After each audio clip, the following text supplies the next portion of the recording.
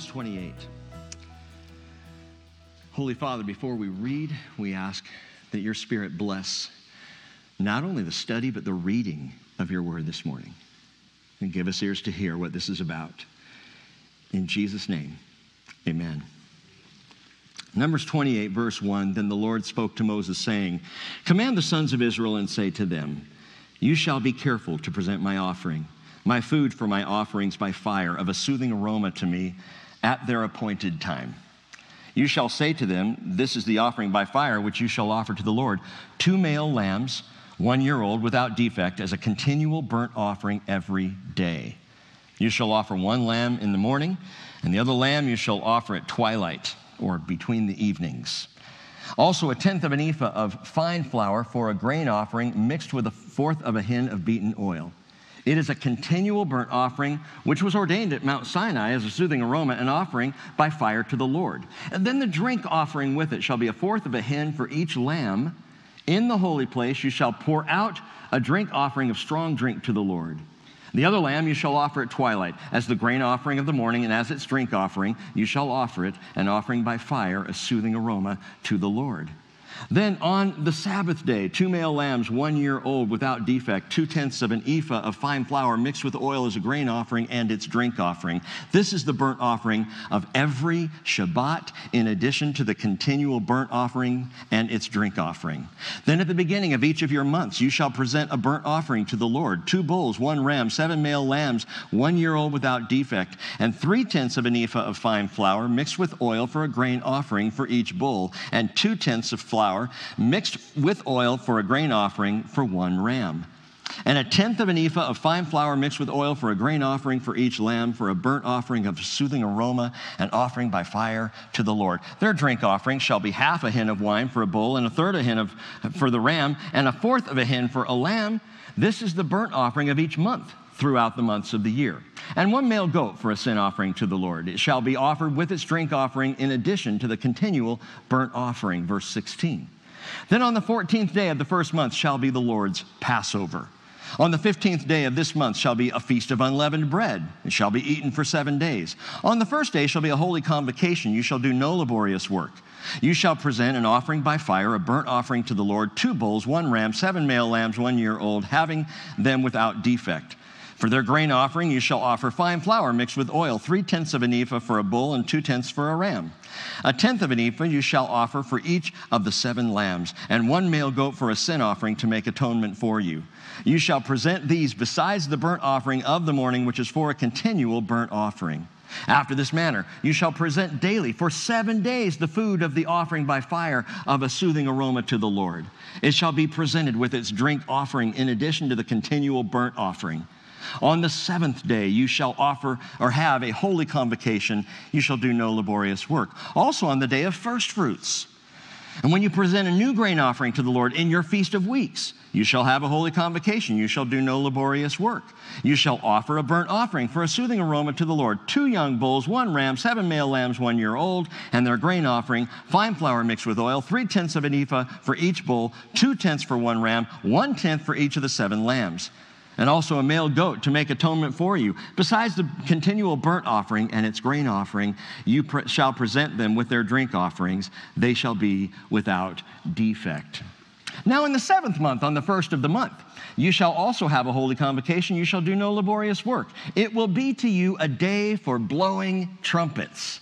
You shall offer a burnt offering as a soothing aroma to the Lord. 1 bull, 1 ram, 7 male lambs, a year old without defect. Also their grain offering, fine flour mixed with oil, 3/10 of an ephah for the bull, 2/10 for the ram, and 1/10 for each of the 7 lambs. And I hope you're getting this down. Verse 5, 1 male goat for a sin offering to make atonement for you, besides the burnt offering of the new moon and its grain offering, and the continual burnt offering and its grain offering, and their drink offerings according to their ordinance, for a soothing aroma, an offering by fire to the Lord. On the 10th day of this 7th month, You shall have a holy convocation. You shall humble yourselves. You shall not do any work. You shall present a burnt offering to the Lord as a soothing aroma, 1 bull, 1 ram, 7 male lambs a year old, having them without defect, and their grain offering, fine flour mixed with oil, 3/10 of an ephah for the bull, 2/10 for 1 ram, 1/10 for each of the seven lambs. 1 male goat for a sin offering, besides the sin offering of atonement, and the continual burnt offering, and its grain offering, and their drink offerings. Then, on the 15th of the 7th month, you shall have a holy convocation. You shall do no laborious work, and you shall observe a feast to the Lord for 7 days. You shall present a burnt offering, an offering by fire, as a soothing aroma to the Lord. 13 bulls, 2 rams, 14 male lambs, 1 year old, which are without defect, and their grain offering, fine flour mixed with oil, 3/10 of an ephah for each of the 13 bulls, 2/10 for each of the 2 rams, 1/10 for each one of the 14 lambs, and 1 male goat for a sin offering, besides the continual burnt offering, and its grain offering, and its drink offering. Verse 17, then on the 2nd day, 12 bulls, 2 rams, 14 male lambs, a year old without defect, their grain offering, their drink offerings for the bulls, for the rams, for the lambs, by their number according to their ordinance, 1 male goat for a sin offering, besides the continual burnt offering and its grain offering and their drink offerings. Then on the 3rd day, 11 bulls, 2 rams, 14 male lambs, 1 year old without defect, their grain offering, their drink offerings for the bulls, the rams, the lambs, by the number according to the ordinance, and 1 male goat for a sin offering, besides the continual burnt offering and its grain offering and its drink offering. Then on the 4th day, 10 bulls, 2 rams, 14 male lambs, a year old without defect, their grain offering, their drink offerings for the bulls, for the rams, for the lambs, by their number according to the ordinance, 1 male goat for a sin offering, besides the continual burnt offering and its grain offering and its drink offering. Then on the 5th day, 9 bulls, 2 rams, 14 male lambs, 1 year old without defect, their grain offering, the drink offerings for the bulls, for the rams, for the lambs, by their number according to their ordinance, 1 male goat for a sin offering, besides the continual burnt offering and its grain offering and its drink offering. Then on the 6th day, 8 bulls, 2 rams, 14 male lambs, 1 year old without defect, their grain offering, their drink offerings for the bulls, for the rams, for the lambs, by the number according to their inheritance, 1 male goat for a sin offering, besides the continual burnt offerings and its grain offerings and its drink offerings. Then on the 7th day, 7 bulls, 2 rams, 14 male lambs, 1 year old without defect, and their grain offering and their drink offerings for the bulls, for the rams, for the lambs, by the number according to their ordinance, and 1 male goat for a sin offering, besides the continual burnt offerings and its grain offering and its drink offering. By the way, that's 70 bulls in that week. Verse 35, on the 8th day, you shall have a solemn assembly.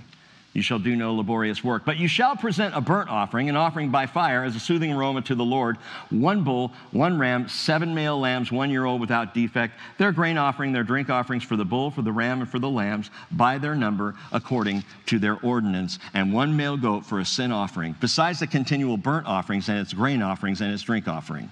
You shall present these to the Lord at your appointed times, besides your votive offerings and your free will offerings and your burnt offerings, and for your grain offerings and for your drink offerings and for your peace offerings.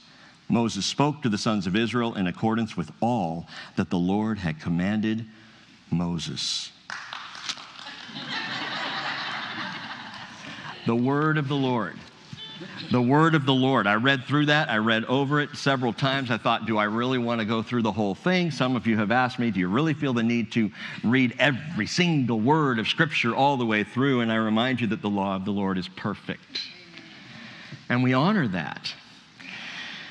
But I read through that for a reason this morning. We took our time to sit there in that place on purpose. Last couple of weeks, we've heard some shocking things. Not in the news, in the Bible, about the next generation of Israel, that generation raised in the wilderness. We have studied and seen some things that you have to pause and think how and why and what's the purpose of all this.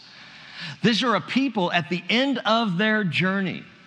And you need to get that because we've been in the wilderness, Bamidbar, the book of Numbers, in the wilderness, but now they're out of the wilderness, and yet they lose heart, they lose faith, they lose their moral compass, and they gave in to the sin nature, the same sin nature that afflicts you and me today. We watch them and we learn from them. 1 Corinthians 10, verse 6, I will read to you again. These things happened as examples for us, so that we would not crave evil things even as they craved. Now these things happened, verse 11, to them as an example. They were written for our instruction, upon whom the ends of the ages have come. I think one of the best possible Bible studies for a follower of Jesus here at the end of the age is Torah. Genesis, Exodus, Leviticus, Numbers, Deuteronomy, and then continuing on into Joshua. That we read, we study, we get these things because they were written for us, not just across the church age, but here and now at the end of the age. It's not just about Israel coming out of the wilderness and stumbling into the promised land. This is about the last days church. This is a word for the last days church coming out of our wilderness. And the question is, will we walk or will we stumble into the promised kingdom? Here in these two chapters, chapters 28 and 29, the Lord, and I think the timing is perfect, pauses to restate a vital value for the people of Israel. Something their forefathers, something the previous generation had heard at Mount Sinai, clarified, explained explicitly. In fact, even as we were reading through Numbers 28 and 29, many of you are going, we know about this. We've heard about this. Sometime recently, I think. Well, it's been 40 years for them. And these children, now adults, now grown up, now this next generation are being told this same thing. And God is reiterating this, and here is the value: sacrifice in the life of Israel. The value of sacrifice in the life of Israel. Following their recent sins and failures, this is well timed. God, in essence, is saying to his people, you've got to bring the blood. You've got to bring the blood. And it was a lot of blood. With every animal we read, with everyone, blood. How many pints of blood in a bull? Do you know? How many pints of blood in a lamb or a ram? Can you for a moment pause and try to imagine all the blood? Now, you animal rights lovers might have a little trouble with this.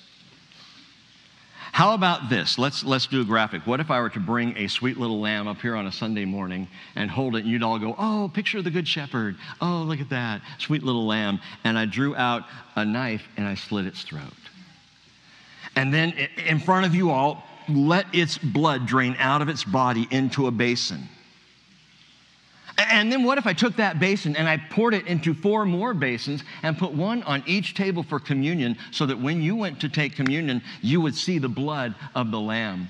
You would look over and find the lifeless body of that lamb lying on the stage. It's graphic. It's even offensive. How would that affect your communion meditation this morning? Bowls of blood. And the Israelites participated personally in all of this. They brought these sacrifices. They held the little lambs. They heard the bleating sheep. They saw the pouring blood. They smelled the burning meat and the thick smoke. They even tasted of the sacrifices. The priests mostly, but the peace offerings, the offerer came and shared in that burnt meat.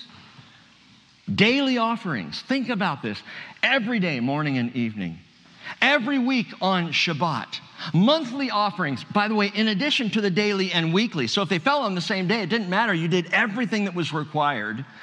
Monthly offerings, annual offerings, the 7 feasts and observances. So on a feast day, while you're offering the offerings for the feast, you're still doing the morning and the evening offering. If it happens to be on Shabbat, you're still doing the morning and evening and Shabbat offering. If it happens to be on the first of the month, you're still doing morning, evening, Shabbat, feast, and the first day of the month offerings. It was constant in the life of Israel. And I don't know that we can truly comprehend the intensity of that. I mean, these weren't sacrifices of having to get up early to make it for morning devotion. These were not the sacrifices of having to, man, I had to grab a bite to eat and race over to the church after work for a midweek service. Oh, it was such a hard week to get there, but I did it. Well done. It's not the sacrifice of time and energy for service projects or short-term missions or conferences or retreats. It's not the sacrifice of fiscal tithes and offerings, although the expense of all these animals was huge. Not just the blood, the very cost of the animals themselves. Every year, the priests sacrificed 1,086 lambs, 113 bulls, 32 rams, more than a ton of flour, over 1,000 bottles of oil and wine. And in addition to this, the people were encouraged to bring their vow, their free will, their household, and their peace offerings. There's record in the time of Christ of more than 255,600 lambs being offered during a single Passover. This was constant in Israel. This was lifestyle. So when the Apostle Paul, a Jewish evangelist himself, wrote Romans 12:1, "Therefore I urge you, brethren, by the mercies of God, to present your bodies a living and holy sacrifice, acceptable to God, your spiritual service of worship." I read that, and after reading Numbers 28 and 29, I say, sacrifice? Most of us can hardly relate. Why so much blood? Why so much blood, Lord? A couple of reasons. Number one, it helps us to recognize the absolute corruption of sin.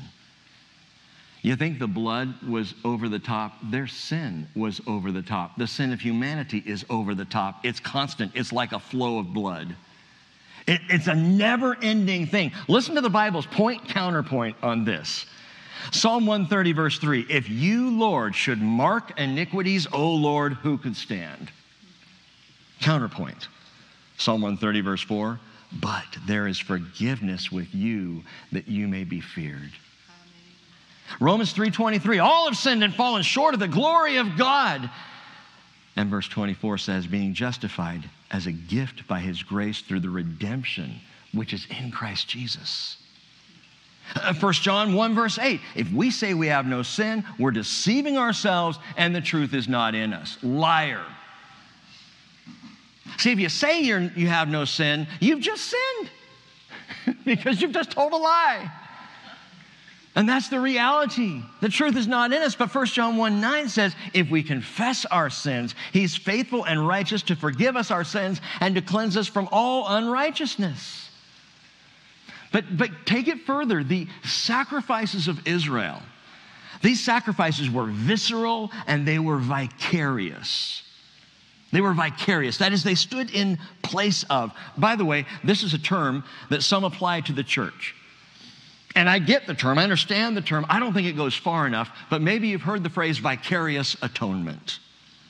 Vicarious atonement, which translates theologically a substitutionary sacrifice for sin. So in Israel's case, the blood of animals in the place of the blood of human beings as payment for sin. In the place of the church, Jesus substituted in my place for my sins. But the problem with vicarious atonement, it doesn't go far enough. God established this standard for Israel, right? He established the standard of the blood for the sin. And I think I told you recently, maybe last week, that he created us with blood flowing through our bodies as an absolute so that we would understand the seriousness of sin, of blood for sin. Leviticus 17:11, "The life of the flesh is in the blood. I've given it to you upon the altar to make an atonement for your souls, for it is the blood that makes an atonement for the soul." But again, vicarious atonement is not enough. It's not enough. What do you mean, Rick? Chapters 28 and 29 are not enough. It was never enough. Because all the blood of all the animals, not just in a year in the life of Israel, but across the entire lifespan. If you go 1,500 years, think about the amount of blood that was poured out and spilled. I actually tried to start making calculations and I got too sickened. Too much blood. And it's never enough because the blood of these animals could only atone. They could only cover for a time. They could only hold back the wrath of God. The sin was still there under the blood. The sin was still present, though the blood would appease for a time, hold off for a time the corruption of sin, but it couldn't cleanse. And that's what we come to the second thing, the cleansing of sin. Why all this sacrifice, all these animals? It's to bring us to the understanding of the corruption of sin, but then to Grasp, if we might, the cleansing of sin. Evangelist Rolf Bernard said, "Be wrong on anything else, but be right on this." Which, by the way, that quote is why I'm taking time on this right at the front. Be right on this. So let's get this right. Sin, your sin, my sin, is an infinite offense against God. We think in terms of limitation. Oh, I sinned. I'll get over that. It's not a big deal. I'll say my Hail Marys or whatever. I'll get it done. It's just my sin. That was just a sin yesterday. We don't realize when you sin against an infinite being, the sin becomes infinite. It's eternal. And our sin is an infinite offense against God, which is why only a perfect, infinite being, God himself in Christ Jesus, could satisfy the penalty. Nothing else could do it. You can't do it. I can't do it. The blood of all these animals couldn't do it. All of us like sheep have gone astray, Isaiah 53 verse 6. Each of us has turned to his own way, but the Lord has caused the iniquity of us all to fall on him, the infinite, perfect Jesus. Matthew 1:21 tells us, she will bear a son, you shall call his name Jesus, for he will save his people from their sins. Can we get that down? He will save us from our sins. Stop asking me if you're saved if you believe in Jesus. He will save you from your sin. You will not. I will not. Oh, but I've had a bad week. He will save you from your sin. That's too simple. He will save you from your sin. But you don't know what I've done. He will save you from your sin. Jesus Christ is more than vicarious atonement. He is more than just stepping in to cover you. You know, you won't even find the word atonement in the New Testament. Now, if you're reading in the King James translation, you'll find it once, but it's a mistranslation. It's Romans chapter 5, verse 11, where in the King James it reads, "We also joy in God through our Lord Jesus Christ, by whom we now have received the atonement." Well, that's great, but if you know what atonement means, it means covering. It's not enough. It's not enough, which is why a lot of religions, even within Christianity, try to add on what you must do, the additional things. The word atonement in Romans 5:11, mistranslated in the King James Version, is katalogein. And katalogein means reconciliation. By Jesus, we have received the reconciliation. And there's only one way to receive reconciliation with a perfect, infinite God. You know what that is? You have to be perfect. You have to be absolutely clean, which is why in the New Testament, while we don't see words like atonement, we see expiation. We see propitiation. We see cleansing. Because the blood of Jesus does more than vicariously atone for or cover over our sins. It cleanses us completely. Hebrews chapter 9, verse 22, the Hebrew pastor says, according to the law, one may almost say all things are cleansed with blood, and without the shedding of blood, there is no forgiveness of sins. Therefore, it was necessary for the copies of the things in heaven to be cleansed with these. The copies, Ark of the Covenant, table of showbread, altar of incense, the lampstand, the altar, the bronze laver. These are copies of heavenly things. The Bible tells us. They're heavenly realities. A holy place, a holy of holies, the inner court. The tabernacle itself is a copy. It's not the real thing. It was never the real thing. It's a copy of the heavenly. And these things, so they need to be cleansed. There need to be blood of animals. But with the heavenly things themselves, we need better sacrifices than these. For Christ did not enter a holy place made with hands, a mere copy of the true one, but into heaven itself, now to appear in the presence of God for us. Nor was it that he would offer himself often, as the high priest enters the holy place year by year with blood that's not his own. Otherwise, he would have needed to suffer often since the foundation of the world, but now once, get this down, once at the consummation of the ages, he has been manifested to put away sin by the sacrifice of himself. And that one manifestation was 2,000 years ago on the cross. And none else is necessary. Nothing else is required. The one sacrifice paid it all. Inasmuch as it is appointed for men to die once, and after this comes judgment, so Christ also, having been offered once to bear the sins of many, will appear a second time for salvation without sin to those who eagerly await him. Revelation chapter 12, verse 11 says, they overcame the devil because of the blood of the Lamb, and because of the word of their testimony, because they did not love their life, even when faced with death. Sacrifice. The corruption of sin. The cleansing that only Jesus brings. But there's something going on in this chapter, in these two chapters. Again, the reason I read it all the way through, that we must not miss. And that is, in all of these things, the centrality of God. The centrality of God. What do you mean? Yahweh clearly desires, as evidenced by the law, clearly desires to be the center of Israelite life. Not just an occasion, not just Sunday to Sunday or Sunday to Wednesday to Sunday, not just Christmas and Easter, not just when you think about it, not just monthly attendance. Yahweh set up the law so that every moment of every day there would be the reminder for the people of Israel that he would be central.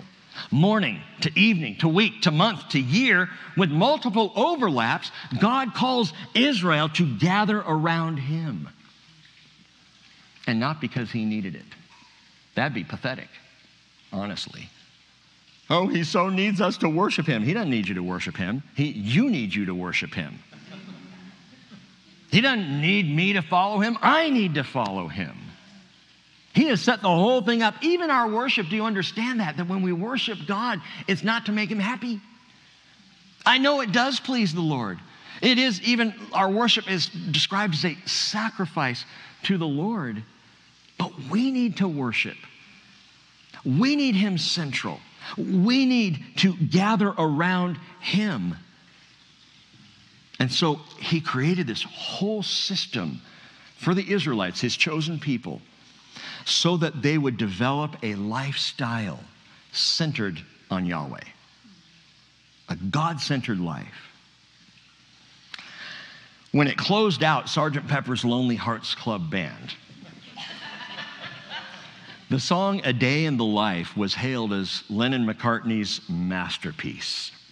Actually, most said it's Lennon's masterpiece, but Paul McCartney came along and he inserted the bridge section, which I think makes the whole song. It brings out what Lennon is saying in the verses. McCartney adds for the bridge, here it is, woke up, fell out of bed, dragged a comb across my head, found my way downstairs and drank a cup, and looking up, I noticed I was late, found my coat and grabbed my hat, made the bus in seconds flat, found my way upstairs and had a smoke, and somebody spoke and I went into a dream. Anyway, goes on back into the song and the cacophony of it, and then back into the lyrics. And this masterpiece, understand, was all about the mundane. The song described day to day, a day in the life. It's about holes in the streets of Blackburn, Lancashire. It's seats in the Royal Albert Hall. Who cares who's numbering those? And it's about the monotony of existence and a man who blew his mind out in a car. Which, by the way, wasn't about suicide. It was about getting stoned. He got stoned in a car, and people gathered around and stared. Why? Because he was so bored with a day in the life. So sick and tired of the monotony of it all. And you know what? That's this life without Jesus. That is this life without meaning, without purpose. Why are people still burning buildings in the streets? Why are there still riots? Why is all this going on? Because people are clamoring and desiring to find some kind of meaning or purpose to their existence. And if I can go riot somewhere, maybe I can feel like I'm doing something to make change. And it's pathetic. It's sad to me because the kind of change that people think they're going to make, they're not going to make. Who was I talking to about this last week? Just the whole idea that there are actually people in this generation who think socialism has never worked because we didn't do it. We can make it work. There's a name for someone who thinks that way. Imbecile. Moron. History teaches us nothing, and we keep thinking we can get on this issue, we can tackle that agenda, we can handle this problem, and this generation is going to make it work. Why? Corruption of sin. The corruption of sin and the need for the cleansing. And the one thing that is missed is the centrality of Christ in a life.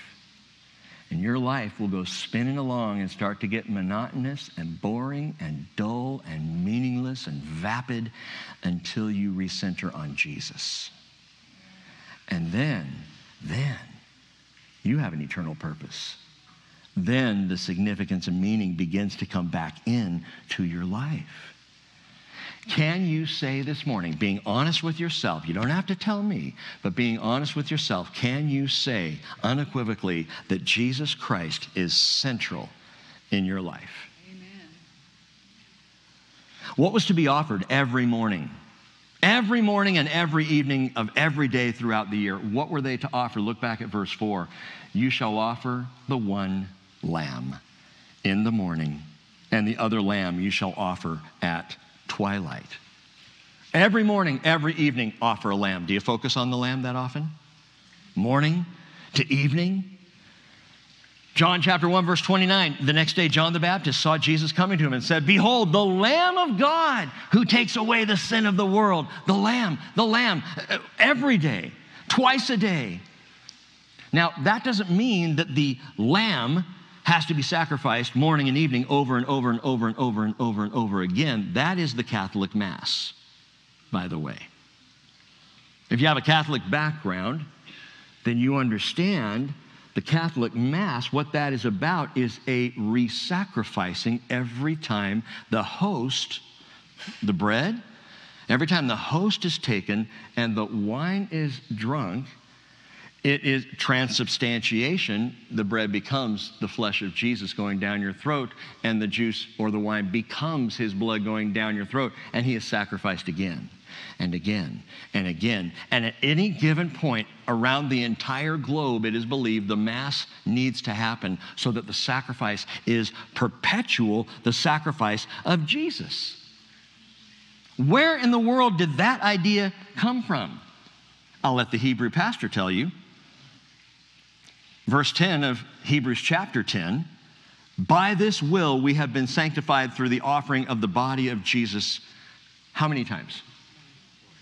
Once for all. The Catholic doctrine of the Mass, my friends, is based on the Old Testament law. The perpetual, continual sacrifice of the animals. And that was taken out and said, well, then Jesus has to be sacrificed that often. They missed the book of Hebrews. You read what the Bible says, that every priest stands daily ministering and offering time after time same sacrifices, which can never take away sins. But he, having offered one sacrifice for sins for all time, sat down at the right hand of the throne of God. Psalm 110, verse 1. Waiting from that time onward when his enemies will be made a footstool for his feet. For by one offering he has perfected for all time. The word for all time there is continually those who are being sanctified. One offering is all it took because he's perfect and he's infinite.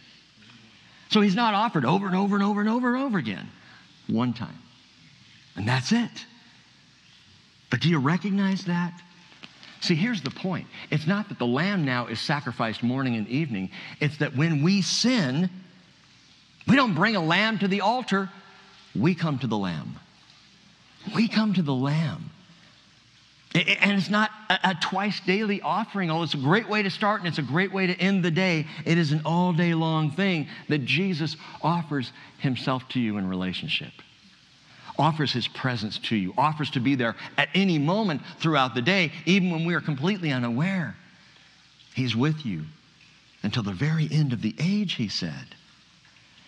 Practically speaking, this daily sacrifice, the morning and evening, the morning and twilight offerings, they speak of my relationship with Jesus.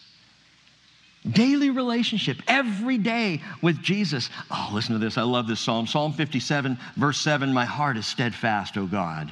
My heart is steadfast. I will sing, yes, I will sing praises. Awake my glory, awake harp and lyre, I will awaken the dawn. I will give thanks to you, O Lord, among the peoples. I will sing praises to you among the nations. For your loving kindness is great to the heavens, your truth to the clouds. Be exalted above the heavens, O God. Let your glory be above all the earth. How many of you wake up that way every morning? And how many, if you did wake up that way, would have the rest of the household going, shut up! Trying to sleep here? Oh, it's Mr. Joy in the morning. And yet the psalmist cries out, I will awaken the dawn. John Milton rephrased that, I will cheerily rouse the slumbering morn. I encourage you this week, try this. Every morning, right before dawn, because he's going to awaken the dawn, right? Go out on your front lawn and just shout, praise the Lord! Hallelujah! Just read Psalm 57. My heart is steadfast, oh God. And watch the neighbors. Boy, some of you might hear this and go, I will awaken the dawn. Bro, I hit the ground running in the morning just to get to work. I got my coffee, I got my stuff. I'm Paul McCartney's dude. Grabbing the cup, running the comb, getting out the door. I'm on the run. Don't you understand that? When David wrote that, he was on the run too. He was on the run from Saul. His life threatened every morning. And yet his attitude, I will awaken the dawn. I will sing praises to my God. It's an up before the morning kind of a psalm. Psalm 119, 148 says on the other end of things, I will anticipate the night watches that I may meditate on your word. Having trouble sleeping? Hannah, you didn't sleep at all last night, right? How were the night watches? Not great. Maybe God's calling. Maybe he's saying, how about you meditate on the word for a few minutes? I anticipate the night watches, David says. I'm up before the dawn. David says, I'm like, when are you getting sleep? He's like, I don't have to because I'm praising God. Psalm 42, verse 8, the Lord will command his loving kindness in the daytime. His song will be with me in the night, a prayer to the God of my life. Lifestyle Christianity, lifestyle following, a lifestyle relationship that begins when you awaken and it ends just as you begin to drift off when your head hits the pillow, morning to evening. That's my daily relationship with Jesus. Look at verse 9. Then on the Sabbath day, 2 male lambs, 1 year old without defect, and 2/10 of an ephah of fine flour mixed with oils, a grain offering, and its drink offering. So every Sabbath day, every day, morning and evening. And then Sabbath comes along once a week. Once a week, Jesus. Number 2, if you're noting this, he's my relationship every day. He's my weekly rest. He is my weekly rest. Did you know that the New Testament repeats in command form every single one of the 10 commandments for us as Christians? People say, I don't have to keep the 10 commandments, do I? I'm under grace. Well, they're all repeated in the New Testament to follow. Every single one of them, with one exception. You are never commanded in the New Testament to keep the Sabbath. Well, wait a minute. No, that can't be right. Look it up. Study it out. You're never commanded to keep the Sabbath. Why not? Jesus is the Sabbath. Amen. Jesus says, come to me, all who are weak and heavy laden. I will give you rest. He is the rest. And we do life better. Get this about the Sabbath day. The Sabbath day is no longer about morality. It's not even included in the New Testament as part of the moral code of the Hebrew Scriptures, where it was part of the moral code for the Jew. Going through the weekly life, they were to remember the Sabbath and keep it holy, and there are laws about the Sabbath, and those laws, by the way, have been taken and run with.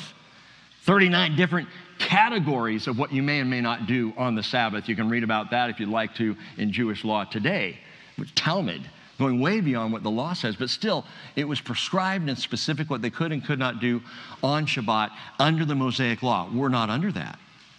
So it's no longer an issue of morality. Sabbath for you and me is about functionality. Because we do life better when we rest in the Lord every week.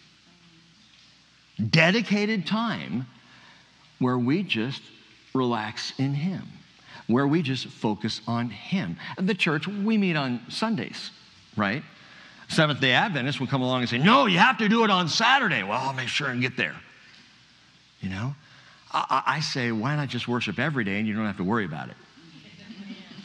But when you come, understand one of the reasons that you come and you listen to teaching, the law of the Lord is perfect, right? Think about all that hearing the Word of God does to you. It is a moment, even now, even this morning, where you're resting in Him, where everything else stops.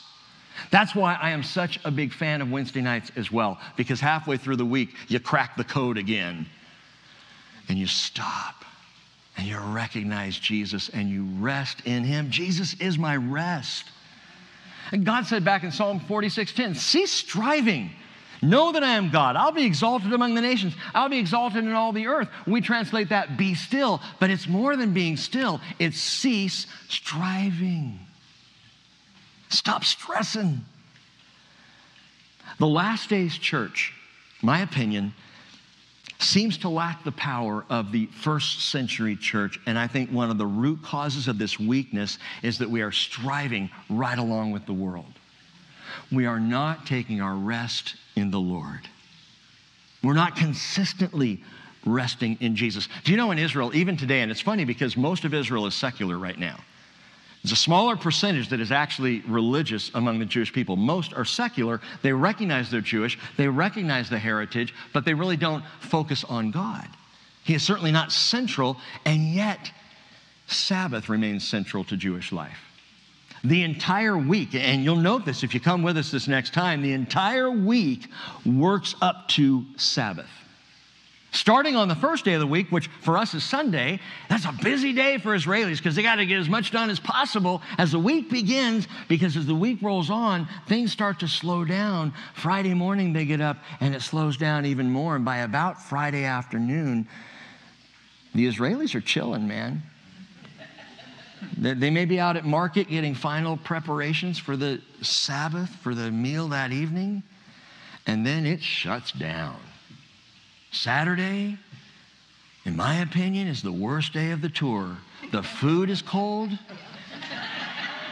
The service is unavailable. I'm like, where are these Jewish people?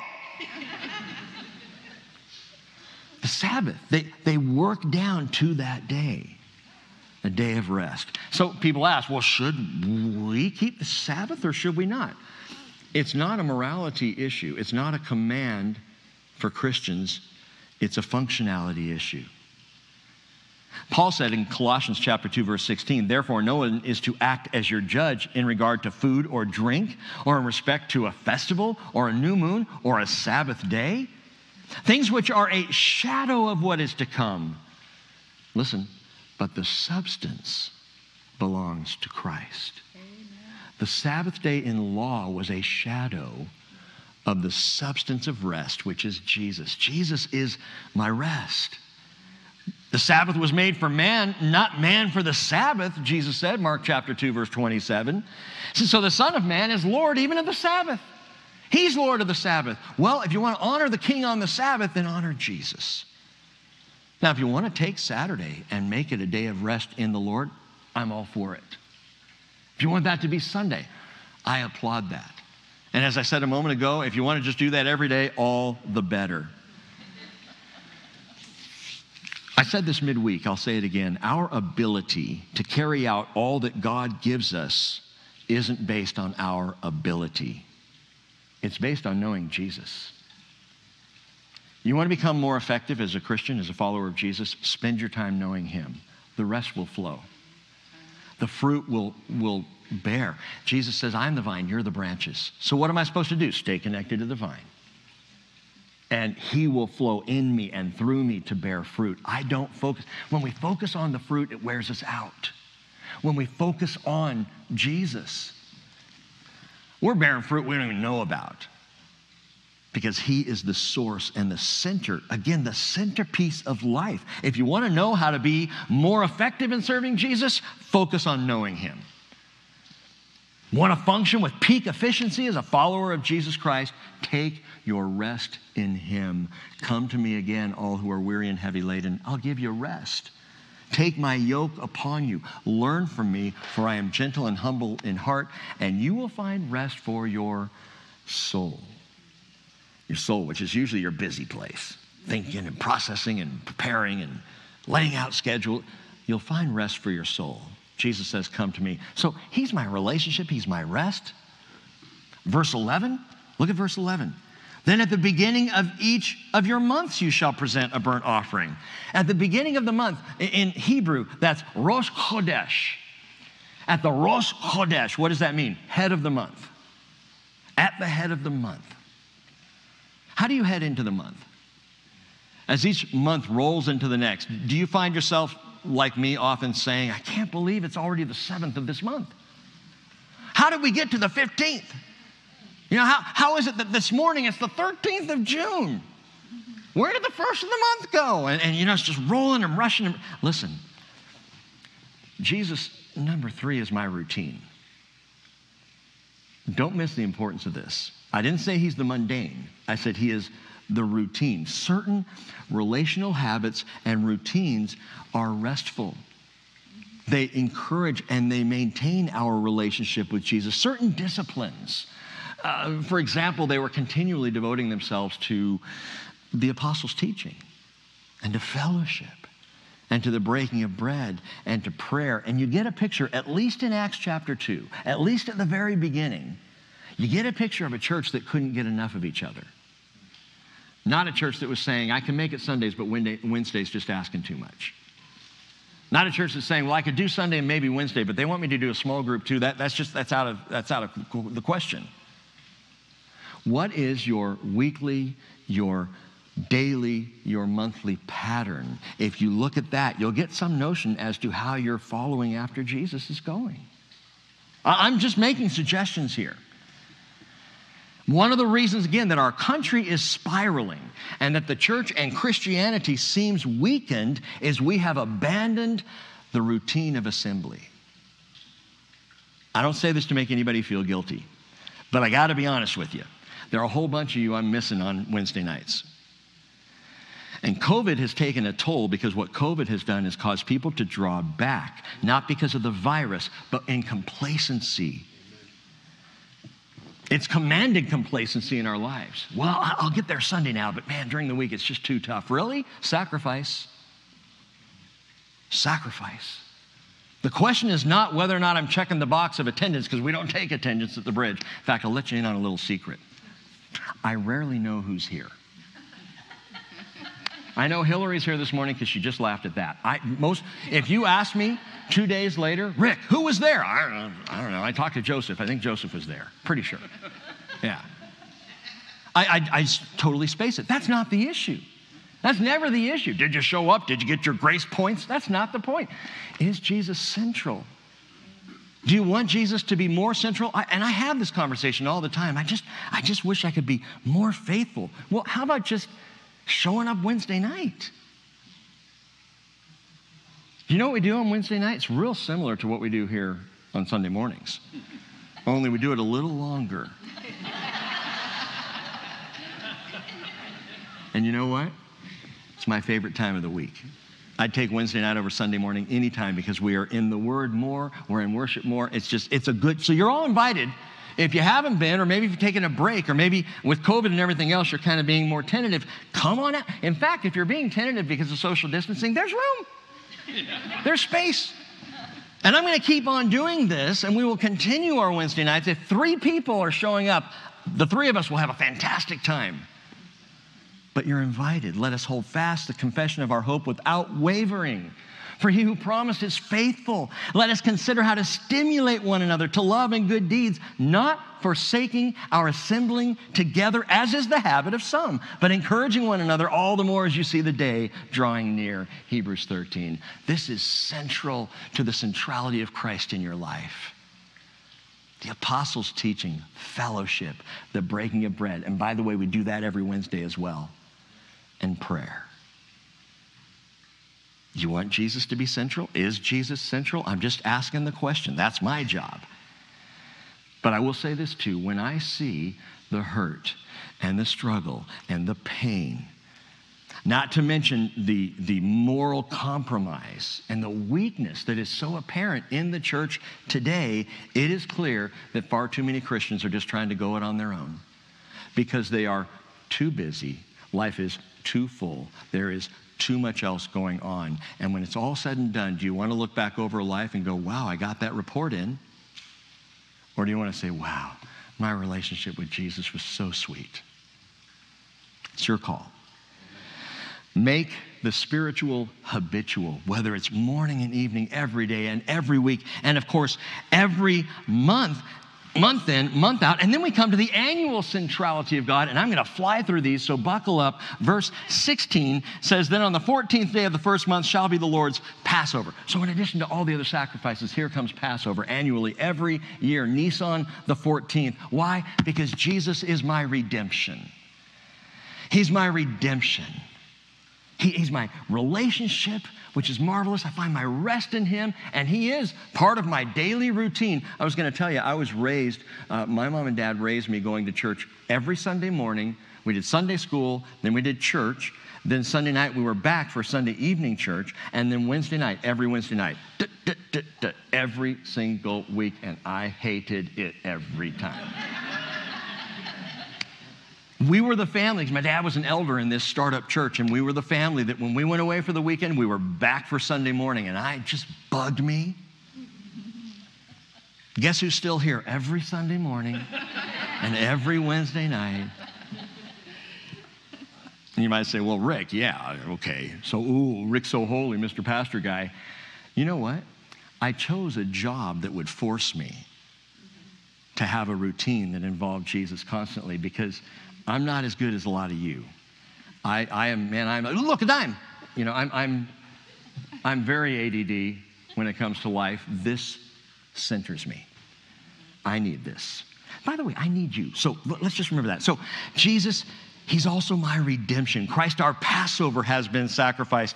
Don't forget the cost of your redemption. All the blood of all these animals pouring out in waves of blood, not enough. But 1 Peter 1:19, the precious blood as of a lamb unblemished and spotless, the blood of Christ. He is my Passover. Christ, our Passover, has been sacrificed. My redemption. Verse 17, on the 15th day, so the 14th is Passover. On the 15th is the Feast of Unleavened Bread. So you've got Pesach, Passover. The very next day begins Hag Hamatzot, Feast of Unleavened Bread. Jesus is my removal. What do you mean? Unleavened. You remove the leaven. Take the leaven out. Get the sin out. Jesus does that. I don't do that. I'm not capable of doing that. He does that. Removing the sin. Paul says, 1 Corinthians 5:7, clean out the old leaven so that you may be a new lump, just as you are in fact unleavened. And that's the goal, to be an unleavened lump. I'm okay with that. Jesus is my removal. He removes the sin. And again, not by my constant hard work and effort of cleaning the house and cleaning off the plates and bringing out the special Feast of Unleavened Bread plates that they do every year and making sure everything's done. And no. Jesus cleans out the old sin and sanctifies me. I just keep coming to the Lamb daily, weekly, monthly, annually. And then in verse 26, also on the day of first fruits, Reshit, first fruits. That is Jesus. My resurrection. Because you Bible students know the Feast of First Fruits happened on Resurrection Day. I love that. When Jesus rose from the grave, that was Reshit. That was first fruits. And the Bible even calls him Christ the first fruits. The first one, resurrected from the dead, never to die again. Note this. First fruits dealt with the barley harvest. It's the earliest harvest in the springtime. And so on Nisan the 15th, they would bring a sheaf of barley and they would wave that as an offering of first fruits. And it was Resurrection Sunday that took place. Barley is the poor man's grain. I find that fascinating. The cheapest bread was barley bread, made from the cheapest grain, which was the barley grain. It was barley worth anything. The barley. You know what you could call the resurrection? Listen to me. The poor man's harvest. Poor man's harvest. We were lost. We were without hope. We were absolutely impoverished in our sin, and Jesus rose from the dead. Amen. The poor man's harvest, the first fruits. Peter said in 1 Peter 1, verse 3, that he is our living hope. He has caused us to be born again to a living hope through the resurrection of Jesus Christ from the dead, to obtain an inheritance which is imperishable, undefiled, will not fade away, reserved in heaven for you, who are protected by the power of God through faith for a salvation, ready to be revealed in the last time. Oh, Jesus, my first fruits, my resurrection. But then it goes on and says, when you present a new grain offering to the Lord in your Feast of Weeks. So that's the next one. That's the last one, the last harvest of the spring. These are the spring feasts: Pesach, Hag Hamatzot, Reshith, and now Shavuot, or we call it Pentecost. The wheat harvest in the end of the spring. And I would put it this way, that Jesus is my relationships. I have a relationship with him, like that morning to evening, the day to day, the constancy of relationship. But Jesus is also my relationships. He's the source. He's what brings us together, right? I mean, if we were to take a survey, what is it that draws us all together in this place? We all have different affinities. We all have different lifestyles. We all have different things going on, different focuses, different things that we enjoy. And yet the one constant of this fellowship, Jesus. He's the source. He draws us together in relationship. It's not just one-to-one with Jesus in relationship. This is the dynamic of where two or three are gathered together in my name, there I am. Relationships. He's the head of my relationships, the church. Have I said enough this morning? We need each other. We need each other. Jesus said, upon this rock, Peter, the rock of faith, I will build my church, and the gates of Hades will not overpower it. But how do you build when the building materials are not present? In fact, the gates of Hades sure can seem to overpower us when we're isolated from his people. When we're holed up in our homes, doing it ourselves, doing it alone. Yeah, I'm talking to you people at home this morning. You're isolating. I understand why, but the reality is it's harder to go it at home. We need each other. And then what happens in this God is Central calendar year? Well, what's interesting is you come down to these feasts, the Feast of First Fruits and Feast of Weeks, and the first 4 feasts that happened in the springtime, and then there's a pause. Long, hot summer, you might say. And the next feast that ultimately comes, there's a gap of time. I think that's fascinating. A gap of time that exists in the feast, during which I practically need a daily relationship with Jesus. The next feast hasn't come yet. I need rest in him. I need a spiritual routine. He's my redemption, the removal of my sin, the reminder of my coming resurrection. He is the centerpiece of my relationships in the church. I need all that. And in the long season between the last event, the last feast, Pentecost. It's been a long, hot summer, my friends. Chapter 29, verse 1 says, in the 7th month, this would be Tishri, September, October time frame. You shall also have a holy convocation. You shall do no laborious work. It will be to you a day for blowing trumpets. That's it. That's the entire festival. Toot the horn. Blow the trumpet, man.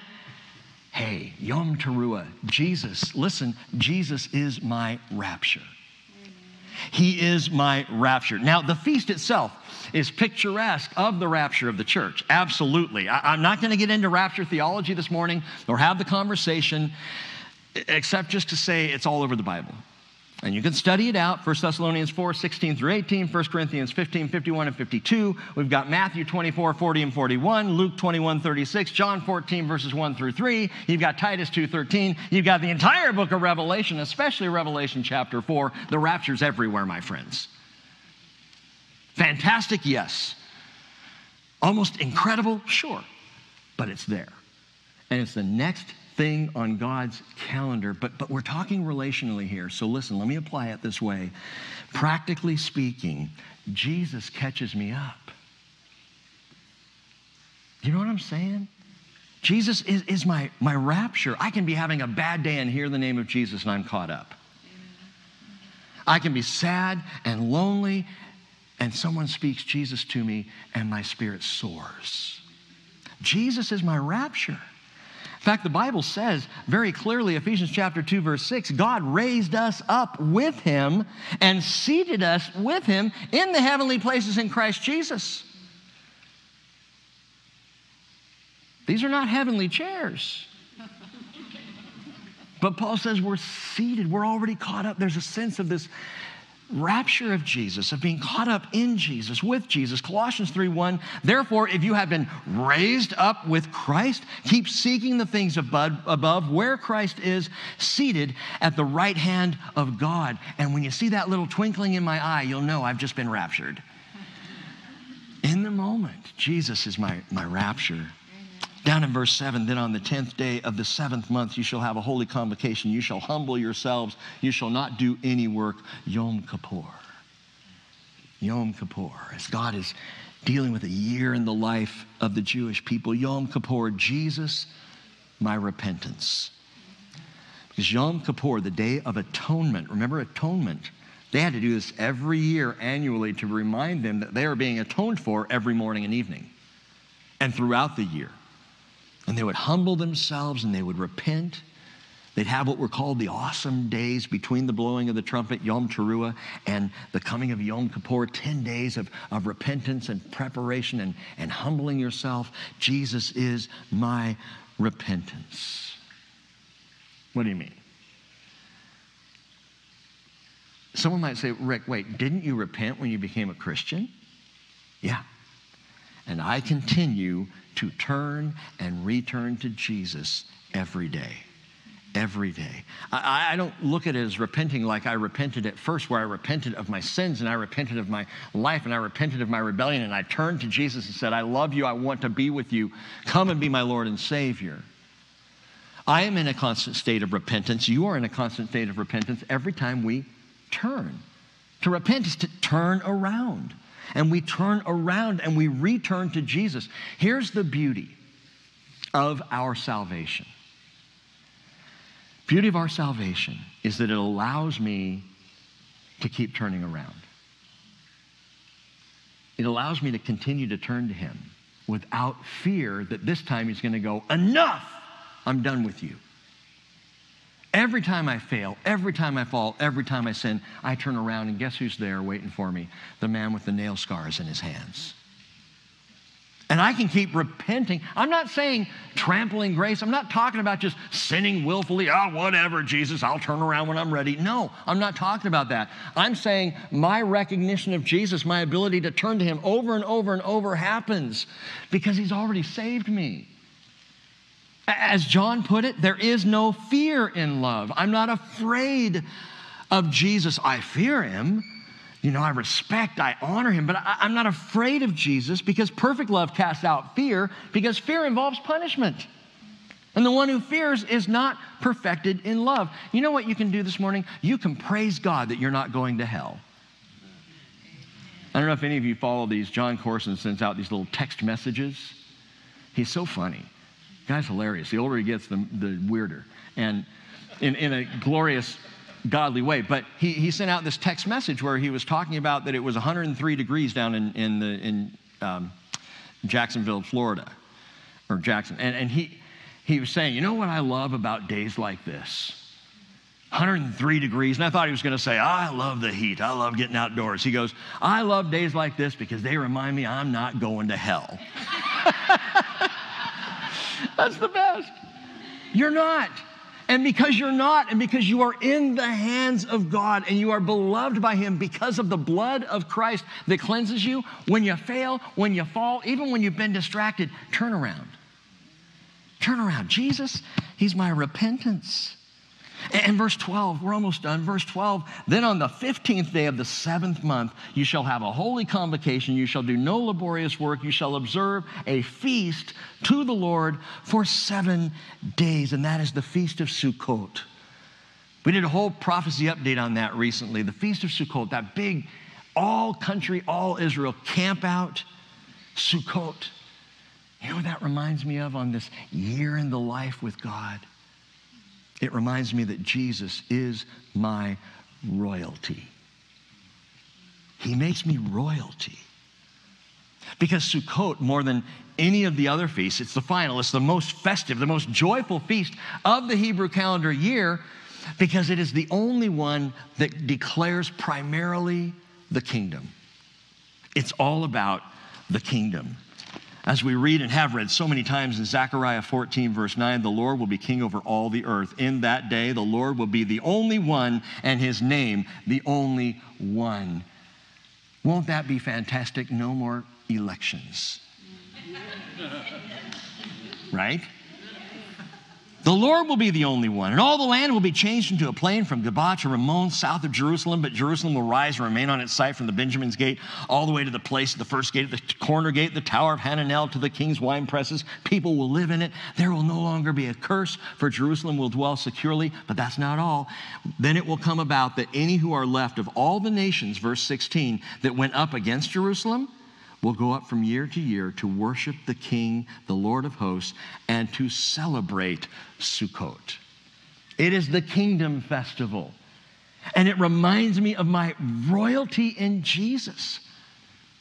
And I bring this up again, and I know I brought it up a lot lately, but I got to say it again. My friends, if you want a life where Jesus is central, remember constantly that the kingdom is the goal. The kingdom is the goal. The kingdom is the goal. That's where we're headed. This life is not the goal. Dealing with my pain now, not the issue. Overcoming now, being a conqueror now, that's not the thing. The kingdom is the goal. That's what I'm being prepared for. Talked to a precious brother this last week who the doctors have told him he has at best 2 years to live. And he's just trying to come around to Jesus and wants to trust and follow Jesus and having a hard time. And he was saying, even if I do get straight with the Lord, what have I got left that I can do? And I said, how about 1,000 years? How about 1,000 years? Now, granted, that means more and more to me the older I get, but still. This life is not the thing. The kingdom is the thing. That's what you're being prepared for. Your profession, your challenges, your heartaches, your successes, all of it is preparing you for the kingdom and for what your role is going to be there. Some of you are going to be governors over 10 cities. Some of us are just going to be, trash men. But that's cool. We'll be in the kingdom. My life is preparation for then. It is not about now. It's about then. And when my eyes are focused on the then, guess what happens to the now? Jesus becomes central. He is my royalty. He has made us to be a kingdom, priest to his God and Father. To him be the glory and the dominion forever and ever. Amen. And again over in Hebrews chapter 10, verse 35, the pastor says, therefore do not throw away your confidence, which has great reward, for you have need of endurance, so that when you have done the will of God, you may receive what was promised. Do you get that? The point of your endurance in this life is to receive what he promised for the kingdom. That's what it's about. And he says, yet a very little while, he who is coming will come and will not delay, but my righteous one shall live by faith. And if he shrinks back, my soul has no pleasure in him. We are not of those who shrink back to destruction, but of those who have faith to the preserving of the soul. For what? For the kingdom. For the kingdom. Let's stand up together.